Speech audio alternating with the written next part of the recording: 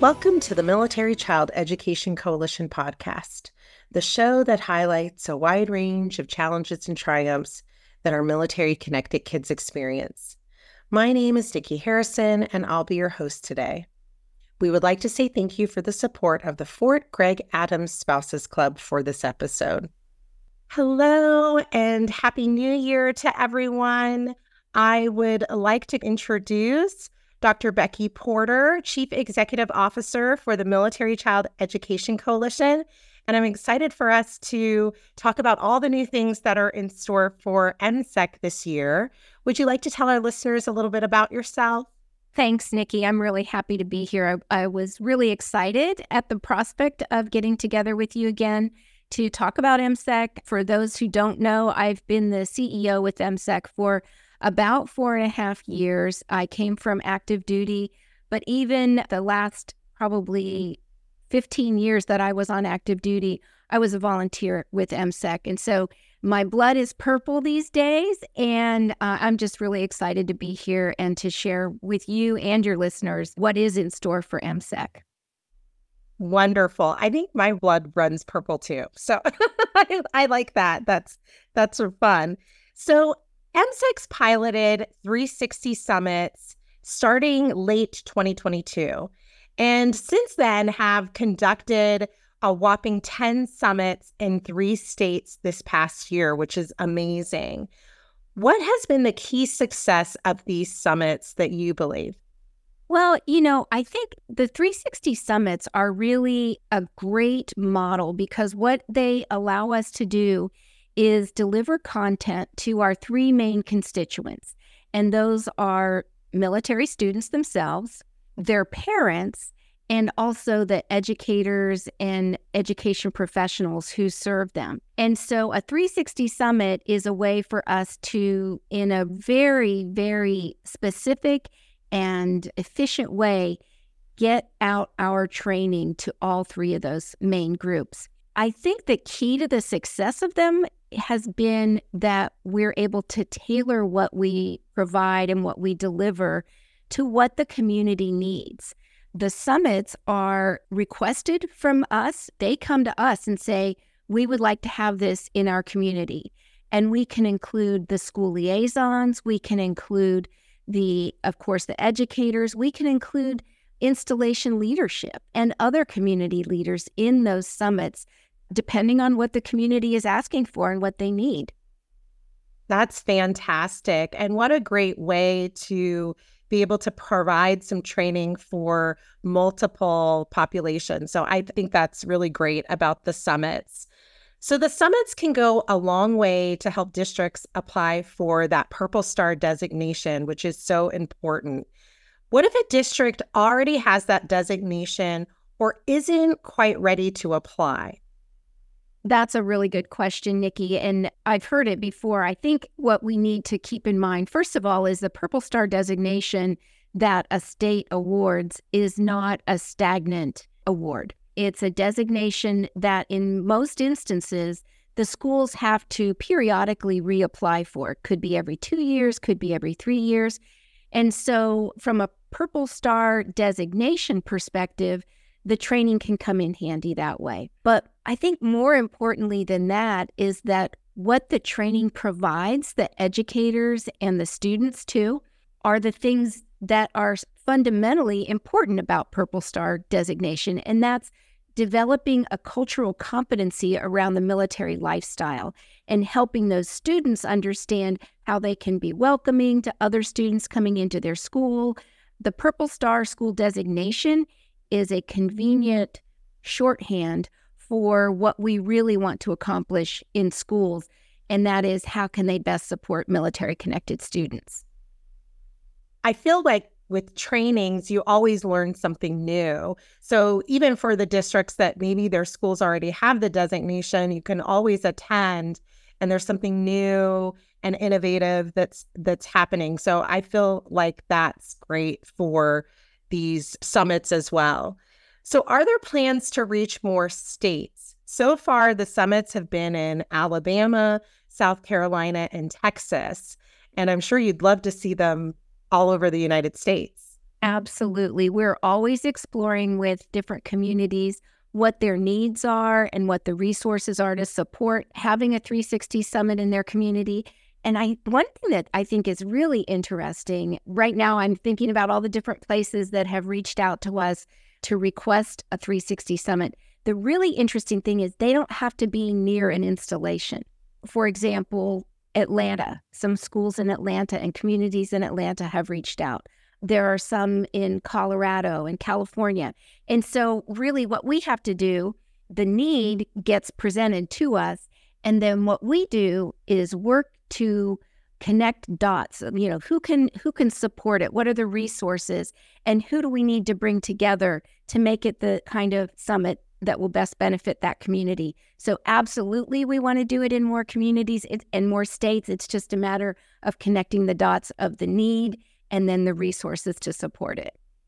Well, I think the summits are an incredible way for MCEC to really come into a community and provide valuable training. So we will definitely be looking for them in other communities. For the past few years, I feel like, and for most of us, mental health has been really at the forefront of so many, conversations and topics. And for many organizations, it's one that's of concern for both children and adults. How has MCEC delivered support to military-connected kids? You're absolutely right, Nikki, that mental health and general well-being for kids especially have garnered additional attention in the last few years, and rightly so. I think that we can expect that to continue as we come out of COVID-19 and the impact that had on learning and emotional development. What MCEC does, and I have to say, I'm really proud of the fact that MCEC has always done this and continues to do it, and that is MCEC is really, really good at what we do, and we don't do everything, okay? So even though I'm a clinical psychologist by training, MCEC doesn't deliver mental health services, okay? Your question was great because you asked about supporting them. You didn't ask about treating military kids. But I like to reiterate that point because I think it's so important for people to understand what we do is provide training or education to parents, to teachers, school counselors, school nurses. We also have our student-to-student program, which is a peer-to-peer program that is not a peer-to-peer counseling program, but is a leadership development, character development, and skills development program that can support the well-being and indirectly the mental health of military-connected students. And I think education is such an important piece. As someone who is a parent, the education piece is huge for me. And so I am thankful that MCEC provides a lot of that. I've watched a lot of webinars and used the Wellbeing Toolkit, which is fantastic. So do you feel MCEC's focus on well-being will hold steady for 2024, or do you think there'll be an increase?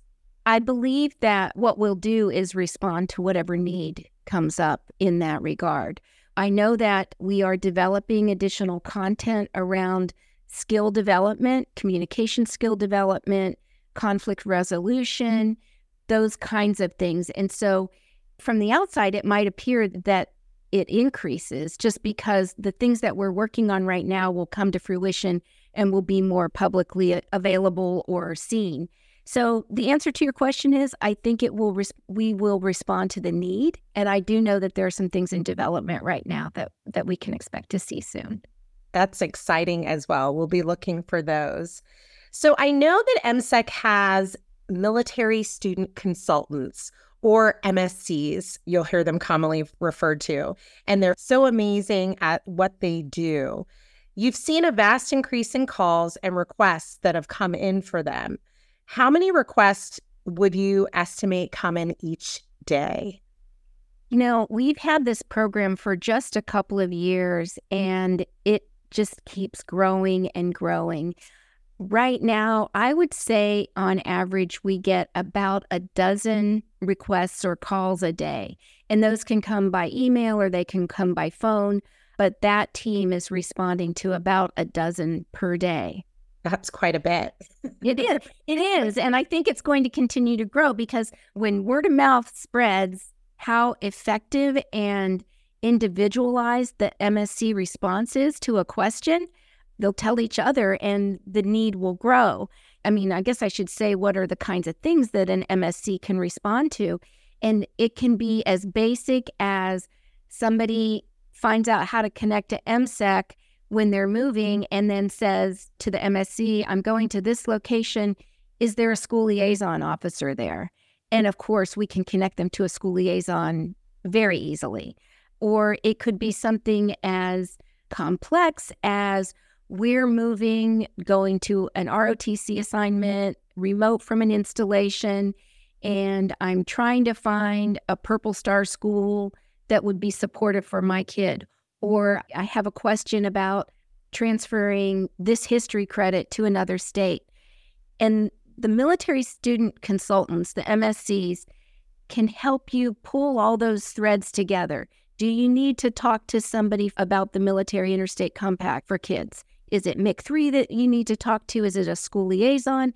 Is it somebody from one of our other partner organizations? And so what the MSCs do is phenomenal. I can't even describe all of it. They can help with identifying scholarship opportunities. They can help with figuring out what kind of testing a school needs to give your kid or not give your child. So it's just a really individualized program. And what we're finding is that some parents now are they're like repeat, okay, we're PCSing again, or we've just come into a new issue that we need help solving. And it might seem like it could be a simple solution, but to a parent who's not working in that environment all the time and solving those problems all the time, it can feel overwhelming. And so that's where the MSCs come in to help take some of that overwhelmed feeling away and walk hand in hand with the parent in finding solutions. Yeah, they are such a wealth of knowledge. And I feel like the success is shown if you have those repeat clients or customers that come back. They had such a positive experience that first time that they're coming back and they're asking for assistance a second time or maybe even a third time. So I think that's fantastic. Right now, there are 2 MSCs. And you've already said there's lots of calls that come in. Requests are very different. Some may be very quick answers. Some may take some time for them to research. Are there plans of growing the MSC cadre? We absolutely plan to do that. And I mean, there's obviously, like I said, a need. And so with the support from our funders or funding from our supporters, however you want to look at it, there is a plan to increase that capacity because it's needed.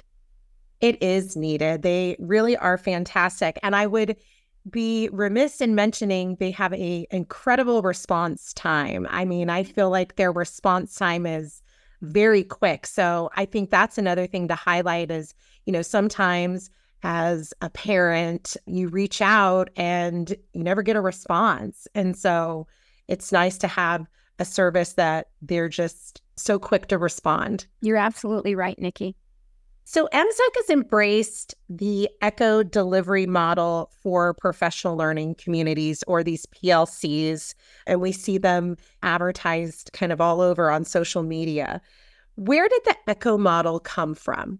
The ECHO model, actually, it comes from the University of New Mexico, and I first became aware of it and familiar with it when I worked in Army medicine. ECHO was designed as a way for medical providers in rural settings to be able to consult with a specialist and almost do like a grand rounds or supervision with a specialist, say, for example, in dermatology. So somebody who's in rural New Mexico, a doctor has a case that they're having some difficulty, treating, and they can present that in this ECHO model with other rural medical providers. And then the specialist is there to provide consultation. And there's also oftentimes a didactic component with it. What MCEC has done with ECHO and the University of New Mexico is take that ECHO model and apply it to an education setting. So instead of medical providers, it's educators, or it's somebody who's working with military kids, for example. So we have stood up some professional learning communities, or PLCs, as you said earlier, and using the ECHO model, we're connecting educators who might have similar questions or experiences, and they can learn from each other. What did you do? How did you address this? What are the lessons that you learned in working with, especially with this population of military connected students? It's exciting, and we've just stood up a couple of these PLCs, but the response has been really good. Again, MCEC is the first nonprofit we're aware of that has applied this to the education realm. I think others are probably going to be right behind us on this. Which is really great. And I think learning communities are a fantastic resource for educators as well. Like you said, to kind of collaborate, to together connect and, really learn quite a bit. So most of these PLCs are typically in virtual learning settings. How is this type of learning community different, and what are those key benefits? Well, the key benefit, I think, goes back to the origin of the ECHO, which is to be able to connect people, even if they are geographically dispersed or in some cases isolated. So an educator, let's say an educator in Idaho, may have some military connected students in their classroom or in their school, but maybe there isn't a military installation close by. And so they don't have enough experience or any colleagues who they can bounce ideas off, or, hey, what should I be expecting when this child's parent redeploys and comes home? What should I be expecting? In this model, they can connect with other educators, no matter where in the country they are, and just pick their brains. What can I expect? That sort of thing. So I think that's the real beauty of ECHO. Is it doesn't matter where you are, as long as you can get connected, which isn't always the easiest, but that's better than the alternative. And so right now we've stood up a couple of these that I don't know if I would call them pilots, but we're expanding the availability of those. And I think that as the program grows, we anticipate that we're going to do it in kind of by regions, because we want to make the time zones work well, right? So that somebody on the West Coast isn't in a PLC with somebody on the East Coast and they're not available at the same time. So we're expanding in that direction, and we're excited about it.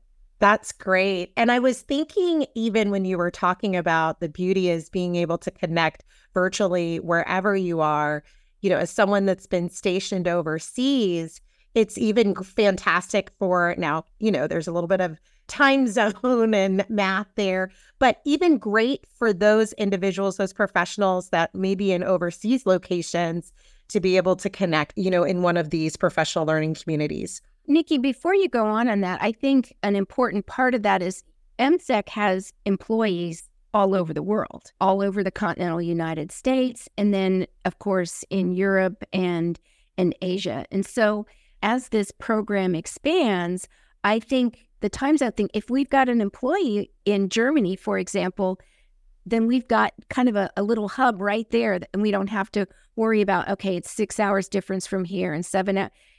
Okay, does anybody want to be our employee in Hawaii? Because we'll need that too, right? I wish, right? Yeah, yeah.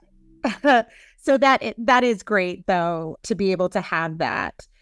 So what can professionals expect for opportunities to join one of these communities in 2024? You already alluded to at some point moving to regions. Is there anything else? I think just to say right now that there is a plan to expand the availability and the accessibility of the ECHO PLCs. And so I can't be more specific just because I don't know the details, but I think that they can expect to hear more about it. And going back to the MSCs, the military student consultants, if you have a question about anything at MCEC or even our partners, if you get in touch with the MSCs, they will help you run down the answer. which is great. And there's also information for our listeners on MCEC's website as well for, everything that we've talked about, the MSCs, the professional learning communities. And so we'll make sure to list that information in the show notes. Well, 2023 sounds like it was a productive and meaningful year. Congratulations on 25 years of supporting military-connected kids. I think that's an amazing milestone. I know we've talked about some things to look forward to this year. Is there anything else you would like to hint at that is coming up? Wow, Nikki, what a question do I want to hint at? I've just this week gotten a lot of briefings from different parts of the organization on what 2023 looked like from their perspective. And I tell you, it was so exciting for me to hear not just what they accomplished and how many people and how many students they helped, but the passion with which they do it. And the passion isn't just, I want to help. It's a passion for the way that MCEC develops content. It's research informed, evidence informed. I mean, we have a whole department that just combs through the literature and works with our science advisory board to make sure that we're going in the right direction with what we do. And then talking to our implementation team who keeps track of how is the content being delivered? Is there quality control, quality assurances? And it's just, I hope this doesn't sound boring because to me, it's really exciting to hear from members of our team who care so much about military kids and that they get what they need and not just something that looks good on the outside, but something that has a firm foundation. And so when I think to 2024, I don't see us making any 90-degree turns in what we do or how we do it because I feel so strongly that what we do exceptionally well. And it's got such a strong foundation that I wouldn't change it. Now, if it seems like an example of where maybe we didn't change direction, but when I came on board, there was starting to be concerns about mental health. And I was very resistant to, hey, I'm a psychologist, but I don't want to turn MCEC into a psychology organization. That's not what we do. And I still believe that. But as the need continued to grow, the way I look at it is, how can we support those needs where we are? And where we are is with parents and in schools. And so that's how we do it. And I see us growing in that regard, growing in how many people we can support and how many schools we support, but not changing the way we do it because the way we do it is very impactful. Well, thank you for that. I, personally, as someone who grew up a military child, think MCEC is amazing. And if it existed, would have been so incredible for my parents to have as a resource. And so I just think MCEC does wonderful things and is so much to look forward to in 2024. So thank you for sharing and highlighting some things that MCEC will be doing this year. It's my pleasure, Nikki. I'm really glad that you invited me back. And I look forward to all the work that you're going to do this year. I know you've got your finger on the pulse of everything that's happening. So thanks for what you do. I'd like to thank Becky for her time today. And as we start off the new year, we look back at everything we have accomplished and how it guides us moving forward. Be on the lookout for all MCEC has to offer in 2024. Thanks for listening to the MCEC podcast, the official podcast of the Military Child Education Coalition. If you've enjoyed this episode, please like, share, subscribe, and give today's show a 5-star rating.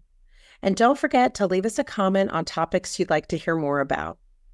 We'd like to give a special thanks again to the Fort Gregg Adams Spouses Club for supporting this episode and Consentus Media for audio mixing.